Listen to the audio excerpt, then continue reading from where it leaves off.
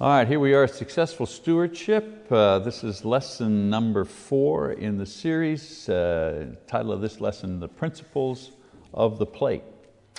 Well, this is the fourth and final lesson in our series on the subject of stewardship. And in this series, we've reviewed several ideas about Christian stewardship. Primarily, that stewardship is the care and the management of someone else's property. In our case, as Christians, we're responsible for managing and distributing the wealth that God gives to us. And so in lesson number 1, we talked about motivation. What is it that motivates our giving as good stewards? We said, well, it certainly is not guilt or pride or anything like that, but we are motivated by the Holy Spirit in our stewardship efforts. In the second lesson, we talked about not motivation, but we studied tithing, the Old Testament method of giving. And we also reviewed the New Testament about how we should give as Christians. The third lesson, we talked about stewardship. I showed you a plan for good stewardship, and how we could become good stewards not only in our giving but in all of our responsibilities regarding the management of our affairs as Christians, how we should think and act and how we should feel if we wish to be good stewards. In this last lesson, I'd like to go over fundamental principles about giving that transcend culture and time. These are truths about giving that are valid at all times, and I call these truths the principles of the plate. And when I talk about the plate, of course, I'm talking about the collection plate. So principles of the plate. Let's just get right into those at the beginning of our lesson here today. Plate principle number 1 is this: the more you give, the more you get. The more you give, the more you get. This is a timeless principle. The more you give, the more you get. The Bible is filled with the basic principles that guide our lives, that are true in whatever generation we are in, whatever culture we're in. And one of these is the principle of increased return. You cannot outgive God. Impossible. In Malachi, the prophet Malachi, in Malachi's day, the people had forgotten this idea, and they were cutting back on their giving, and they were offering inferior sacrifices. And God reminded them that they were just robbing themselves of potential blessings. They weren't robbing Him, they were robbing themselves. We read in Malachi chapter 3, verses 9 and 10, Malachi writes, "You are cursed with a curse, for you are robbing me, the whole nation of you. Bring the whole tithe into the storehouse, so that there may be food in my house. And test me now in this, says the Lord of hosts, if I will not open for you the windows of heaven and pour out for you a blessing until it overflows." Jesus, of course, reinforces this idea of increased return in a passage in Luke chapter 6, verse 38. He says, "Give, and it will be given to you. They will pour into your lap a good measure, pressed down, shaken together, and running over. For by your standard of measure, it will be measured to you in return." And so giving is an expression of faith. It says, I believe enough in what I don't see to give up some of what I do see. Some people think that the more you give, the more of the same that you get back. The more money you give, the more money you'll get back, or the more the more generous you are, the healthier you'll be, and so on and so forth. This is true to a certain extent. Generosity begets generosity. But the true reward of giving is that the more you give up of what you see, the better able you are to see the one who is hidden. Because the reward of generous giving is a better vision of God, a better ability to know God. And the more we know God, the more we trust. The more we trust, the stronger our faith. The stronger our faith, of course, it just all plays into this. The stronger our faith, the more we can give, and just keeps going. Plate principle number 2. It is more blessed to give than to receive. We've heard this many times, but it's a timeless principle. It works in every generation. In the book of Acts chapter 20 verse 35, Paul the Apostle quotes a saying of Jesus that is not found in the gospel, a beatitude if you wish, that could have quite easily fitted into the Sermon on the Mount, this idea here, it is more blessed to give than to receive. Of course, the suggestion here is that taking is pleasurable in its own right. I mean, receiving is good. It feels good to receive. It builds our esteem to be given gifts. And it's easy to receive, and it's profitable to be the one who's getting stuff. That's, who doesn't like to receive? But like all the Beatitudes, this passage reveals a truth about the workings of the kingdom of God, not easily seen by an unbeliever or the casual observer. As far as giving is concerned, this here teaches us that it feels better than the feeling you have when you receive. The feeling when you give is better than the feeling you have when you receive. That's the point. It builds our souls when we give. We build up our character. Receiving gifts and receiving stuff doesn't build up our character. It builds up our bank account maybe, or it builds up the amount of stuff that we have, but it doesn't build our character. Giving, however, does build our character. And although sometimes giving is difficult or inconvenient and sacrificial, giving is much more profitable than receiving. I mean, when you give, giving benefits both the receiver and the giver. Two people are benefited. And giving pleases God, and thus gives joy to the giver in the affirming of the fact that he is doing what is right. Giving also guards the soul against greed. Giving, regular giving, being a generous person, this is the antidote to the poison of envy.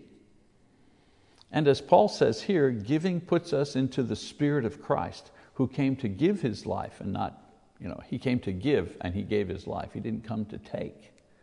So I think that people who don't give, at church, for example, or are stingy in life, are denying themselves of a pleasure and a joy that would free them from fear and jealousy and selfishness and the misery that comes with these kind of attitudes.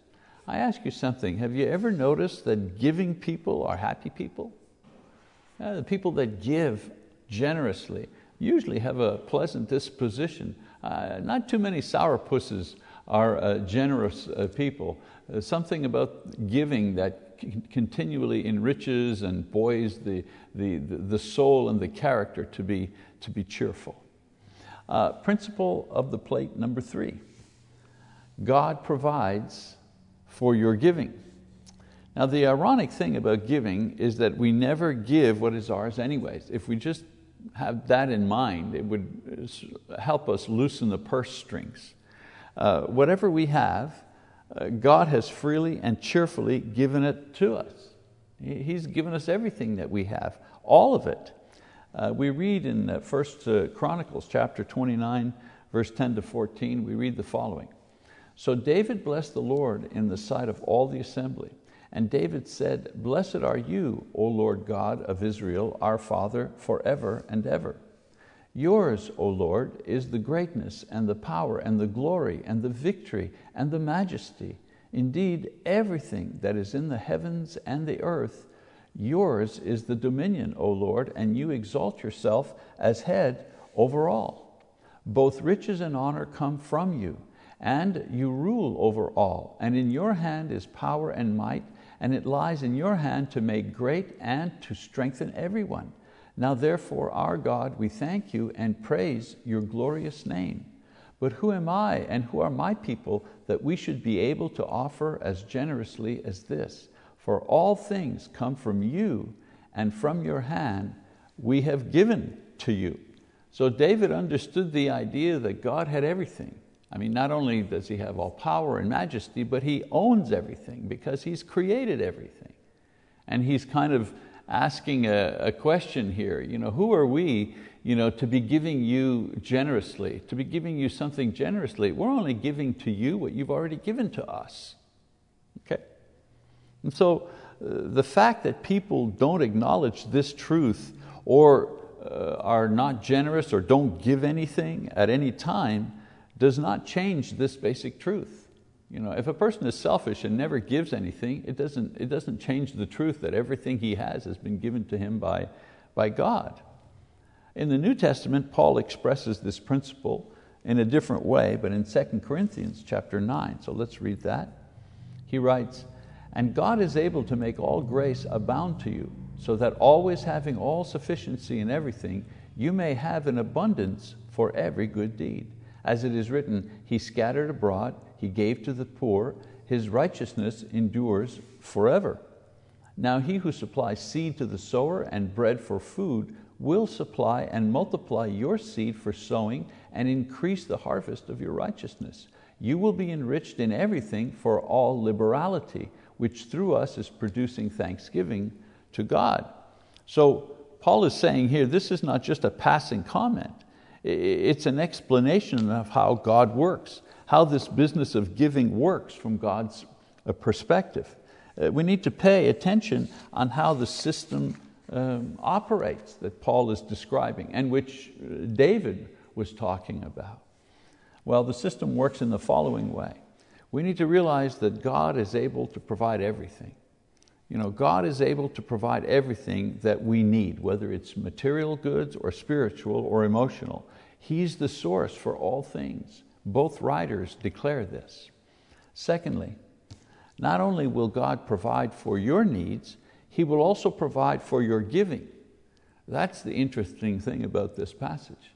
I think we can all understand the idea that God provides for us what we need, but Paul and David make the point that God even provides extra so that we have something to give, so that we can experience the joy of giving. God even provides for that experience in our life. And then thirdly, God will take care of us and give us an abundance so that once our needs are cared for, we can glorify Him and bless ourselves by doing good deeds and supplying for others. It's like I have so many needs, God provides for all of those needs, and one of the needs that I have is to be able to give. And He also supplies extra so that I have something to offer, something to give, and thus, bless myself in the giving.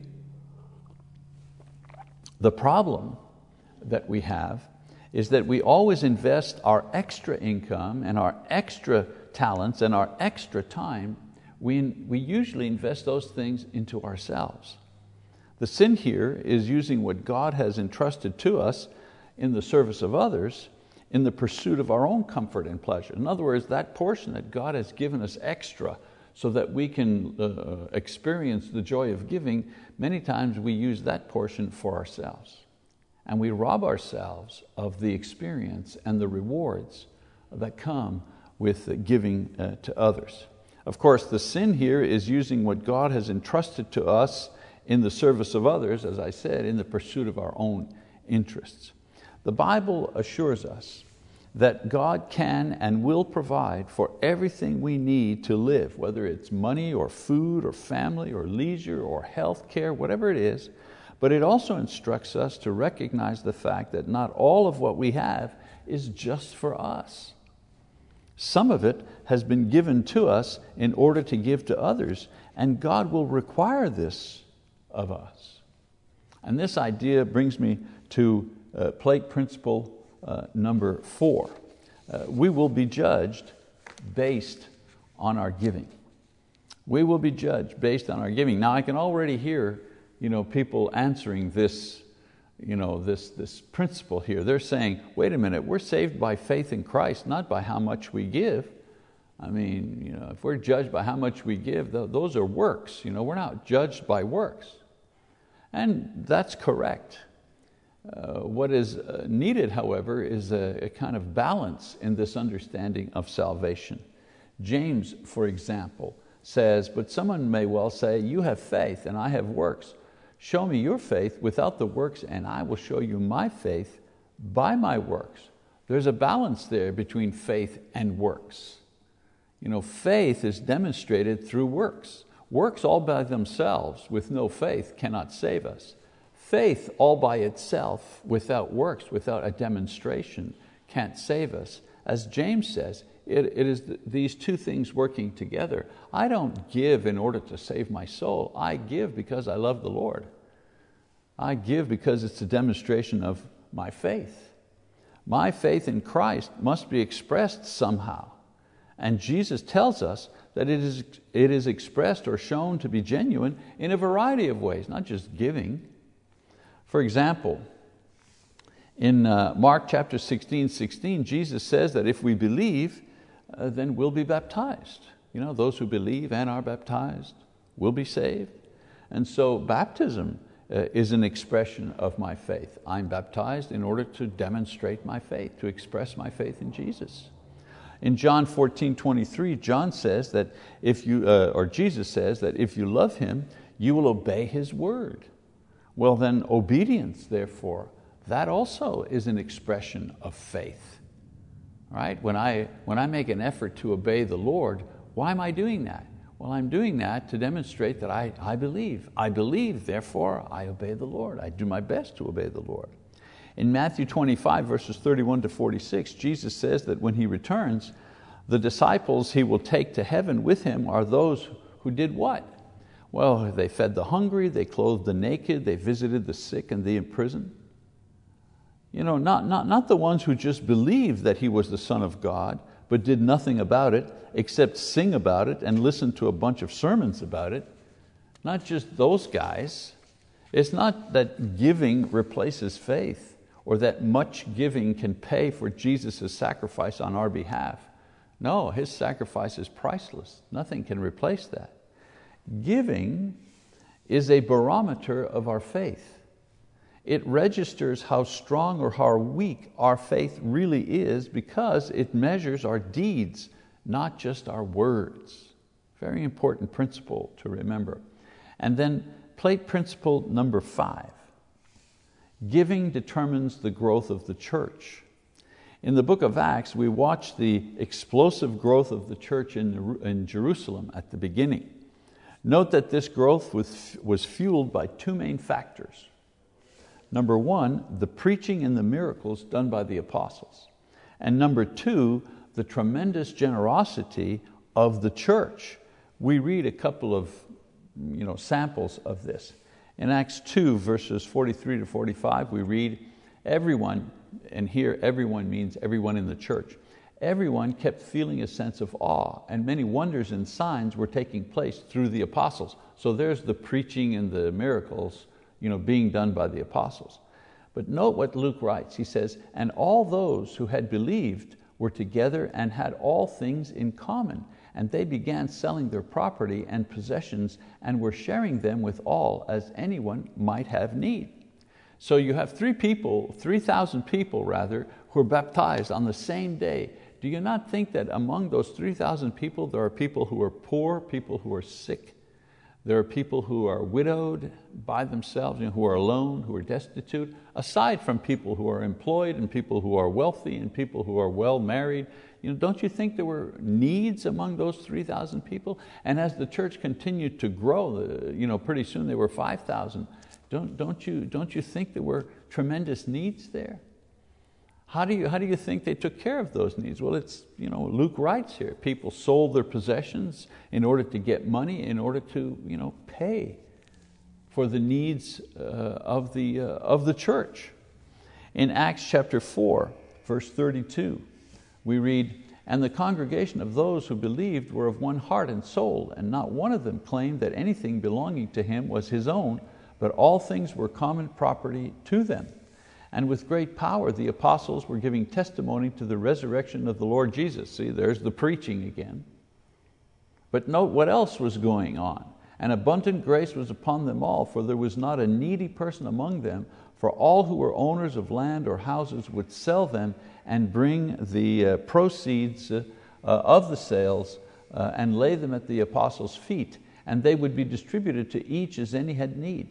Now Joseph, a Levite of Cyprian birth, who was also called Barnabas by the apostles, which translated means son of encouragement, and who owned a tract of land, sold it and brought the money and laid it at the apostles' feet. So it's pretty clear here what they were doing, right? They were selling their property and taking the money, and they were giving it to the apostles to take care of the needs of the church. So preaching The gospel, the miracles that the apostles were doing, but also tremendous giving and generosity by the congregation. In Acts chapter 6, verse 1, it says, "Now at this time, while the disciples were increasing in number, a complaint arose on the part of the Hellenistic Jews against the native Hebrews, because their widows were being overlooked in the daily serving of food." The point I want to make here is that we read about this in Acts chapter 6, about the widows being fed. And I want to read one more passage here, verse 7. It says, "The word of God kept on spreading, and the number of disciples continued to increase greatly in Jerusalem, and a great many of the priests were becoming obedient to the faith." So in Acts chapter 6, we read that the church kept growing, and one of the problems was they were distributing food to the widows on a daily basis. And some widows, it seemed, were being overlooked. The Hellenistic widows were the widows who were not native of Judea. They were individuals who were born elsewhere, but now were in Judea, and some felt that they were not being taken care of. The point I want to make is we read on in Acts chapter 6 that the apostles, the congregation selected and the apostles confirmed 7 men who would take care of the daily feeding of these widows. And we read about this all the time. We say, oh yeah, those were the first deacons, 7 men. But you stop and think for a moment, they required 7 men in order to manage the ministry of the feeding of the widows. Do you realize how many widows they must have had in order to require 7 men in order to feed them on a regular basis? Do you also imagine the amount of money or the amount of resources that it required in order to fund a program like that? So the point I want to make with all of this is that preaching, and they were preaching the gospel and doing miracles, but preaching without giving won't help the church to grow, because growth requires services, and services require resources. That's the point I'm trying to make. And giving without preaching won't do it either, because the word is what converts souls, not money. Okay? So what is needed is solid preaching yoked together with sacrificial giving in order to produce dynamic growth. Because dynamic preaching draws people to Christ. People are converted. But people who are converted, and as the church grows, then the needs grow. And when the needs grow, then the resources are required to take care of those needs. That's why I say Bible-based preaching plus dynamic giving, sacrificial giving, will produce dynamic growth. A very important principle in church growth teaching. So pressing on to maturity in the area of giving requires us to understand and implement these plate principles, 5 quick ideas that help guide us in our giving. I want to review them one more time with you. The more you give away, the greater your blessings from God. And the exhortation here is try it. Try to outgive God. Try it as an experiment for yourselves. Give more and watch what happens. See how God blesses you. See how your life changes if you make the decision to be a more giving person. Not just, I'm going to increase $10 in the plate per week. Well, that's fine, that's good, but I'm saying try being a more generous person and see what happens. Principle number 2. Giving provides certain rewards that receiving cannot experience. There are certain things that you experience that you can only experience it through giving. All the receiving in the world will not give you that experience. Again, I encourage you to try that. Experience it for yourself. See if the Lord is not faithful to bless you as you become a more giving person. Principle number 3, God gives to you so you can give to others and receive the blessing. What we need to do is identify the portion of our income that actually belongs to God.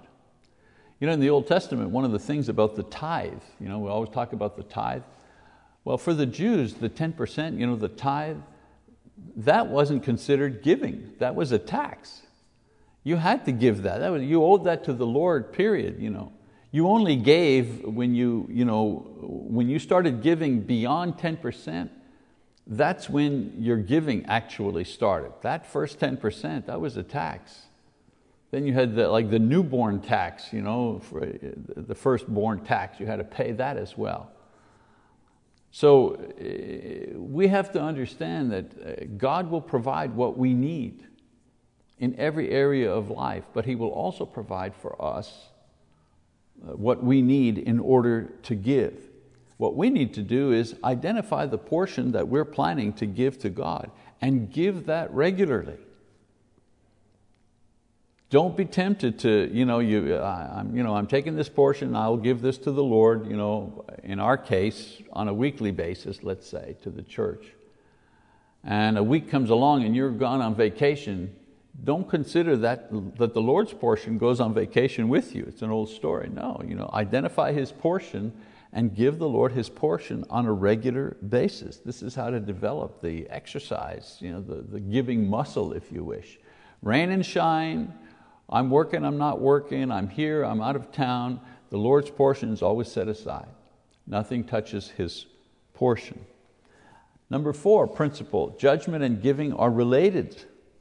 So be careful. How will you be judged? If today was the day you would be judged, how would you be judged as far as giving is concerned? What would the Lord say to you as far as your giving is concerned? And then principle number 5, growth and giving are also related.